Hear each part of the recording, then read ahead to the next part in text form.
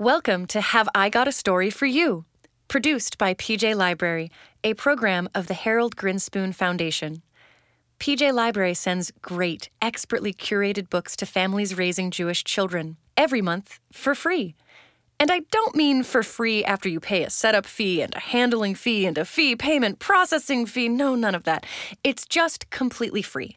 Sign up at pjlibrary.org.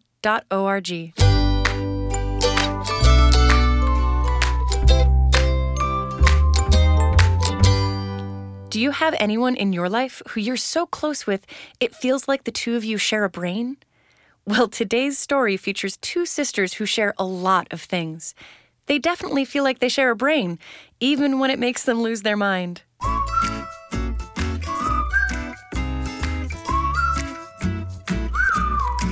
This story takes place on the 18th floor of an 18-story apartment building.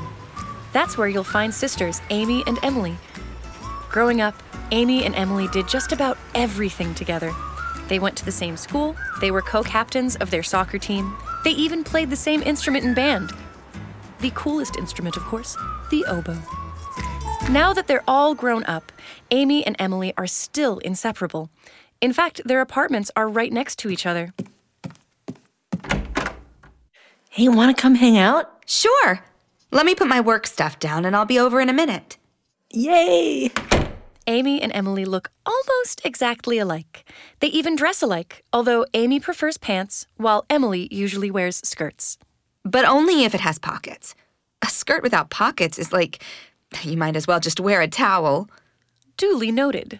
Where was I? Oh yeah, they look alike. Even Amy and Emily's apartments look alike, at least from the outside. Their doors are side by side with the same purple mezuzah and the same decorative sign that says, "Welcome, come in, sit down, you must be starving." From the outside, the only difference is the apartment numbers on their doors. But once you go inside, you're able to see how Amy and Emily are really different. Emily has plants and flowers in almost every corner of her apartment. There are orchids and aloe plants, ferns, herbs, even a cactus or two. She also has 2 dogs, 3 cats, a guinea pig, a talking cockatiel named Harvey. Hello. Hello, Harvey. And a gerbil. His name is Augustus. Emily's apartment is crowded from floor to ceiling and very, very noisy, and she wouldn't have it any other way. Amy's apartment, on the other hand, is almost empty. There are no plants, no animals, and almost no decorations to collect dust. It's not that Amy doesn't want to have all those things, it's just that she has allergies. Gesundheit. It's been like this ever since they were little girls. The zoo made her wheeze louder than the sleeping rhinos, and when they played at the park... Amy, catch! Ow! Hey, watch it! Sorry. The pet store, circus, botanical gardens, the dusty old... Oh, sorry. Moving on. She's tried the medicines, the treatments, the allergy shots. She's even tried wearing a breathing mask, but it's no use. Nothing helps. Amy's allergies always get in the way. When Shabbat arrives on Friday nights, the two sisters gather together to relax and talk about their week. They light the candles, sip some grape juice, and share a loaf of challah. Thank goodness I don't have food allergies. I love challah.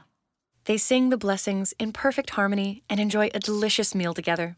But they always gather in Amy's apartment, week after week, because Emily's apartment makes Amy sneeze and wheeze so much the candles would go out. The only pet who comes to Amy's house is Harvey, since he doesn't have fur, only feathers. Shabbat shalom. Wow! It's Shabbat! Gotta go to Amy's! It's Shabbat! One night, Gotta go Amy to couldn't Amy's. sleep. She was lying awake in bed thinking about her sister. Poor Emily. She never gets to enjoy Shabbat in her own home. Amy tossed and turned, and then suddenly sat up in bed with an idea. That's it. I'll sneak a challah into Emily's kitchen so she can enjoy some challah at home. Amy tiptoed into her dark kitchen, where she had a fresh challah waiting on the counter. Then she took some allergy medicine, just in case, tucked the challah under her arm, and snuck into Emily's apartment. She held her breath so she wouldn't sneeze, tiptoed over the sleeping cats, snuck some treats to the dogs so they wouldn't bark, and made sure Harvey's cage was covered so he would stay asleep. Then she left the yummy bread on the kitchen counter. She snuck stealthily back across the apartment, over the dogs, the cats, past the guinea pig cage, and narrowly avoided getting bumped by the gerbil who was out for a spin in his exercise ball. Watch it, Augustus. She closed the door and took a deep breath in the hallway. Then she crept quietly back to her own apartment, got into bed, and smiled. There. Now I feel better. Totally worth it. Even later that night, her sister Emily woke up with a nagging feeling. Poor Amy. She always has to host Shabbat dinner. She must get tired of staying in, cooking and baking for me, cleaning up afterwards. Emily tossed and turned so much she bumped her cat, Ketzel, off the bed. She sat up. I've got it. I'll sneak a challah into her kitchen so that she doesn't have to make it herself. Emily went to her dark kitchen to get the challah out of her cabinet, but was surprised to see one resting on the counter. I don't remember leaving this here. Whoops! Augustus Gerbilis, what are you doing up? Careful, bud. Emily tucked the challah under her arm and snuck into Amy's apartment, where she left the challah on the kitchen counter. There, that's right. Emily returned to her own apartment, snuggled back into bed between Ketzel and her second biggest dog, Larry, and fell back to sleep. The next morning, Amy got up to make herself a coffee in her quiet, empty kitchen. But when she got there, she stopped and stared at the counter. There was her challah. Didn't I bring this to Emily's apartment in the middle of the night? Maybe I dreamed it. Why is there dog hair on my sleeve? Definitely didn't dream it. Meanwhile, Emily was standing in her noisy, crowded kitchen, staring at the challah that was still in her cabinet, thinking the very same thoughts. I could have sworn I brought this challah to Amy's apartment. Maybe that was just a dream. Piece of challah. Here you go. The next night at 1 a.m., Amy once again snuck into Emily's dark, crowded apartment. Oh, hey, everybody.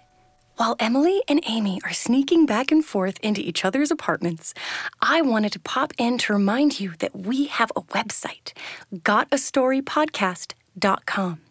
You'll find all of our episodes there, plus book recommendations and fun facts about our story.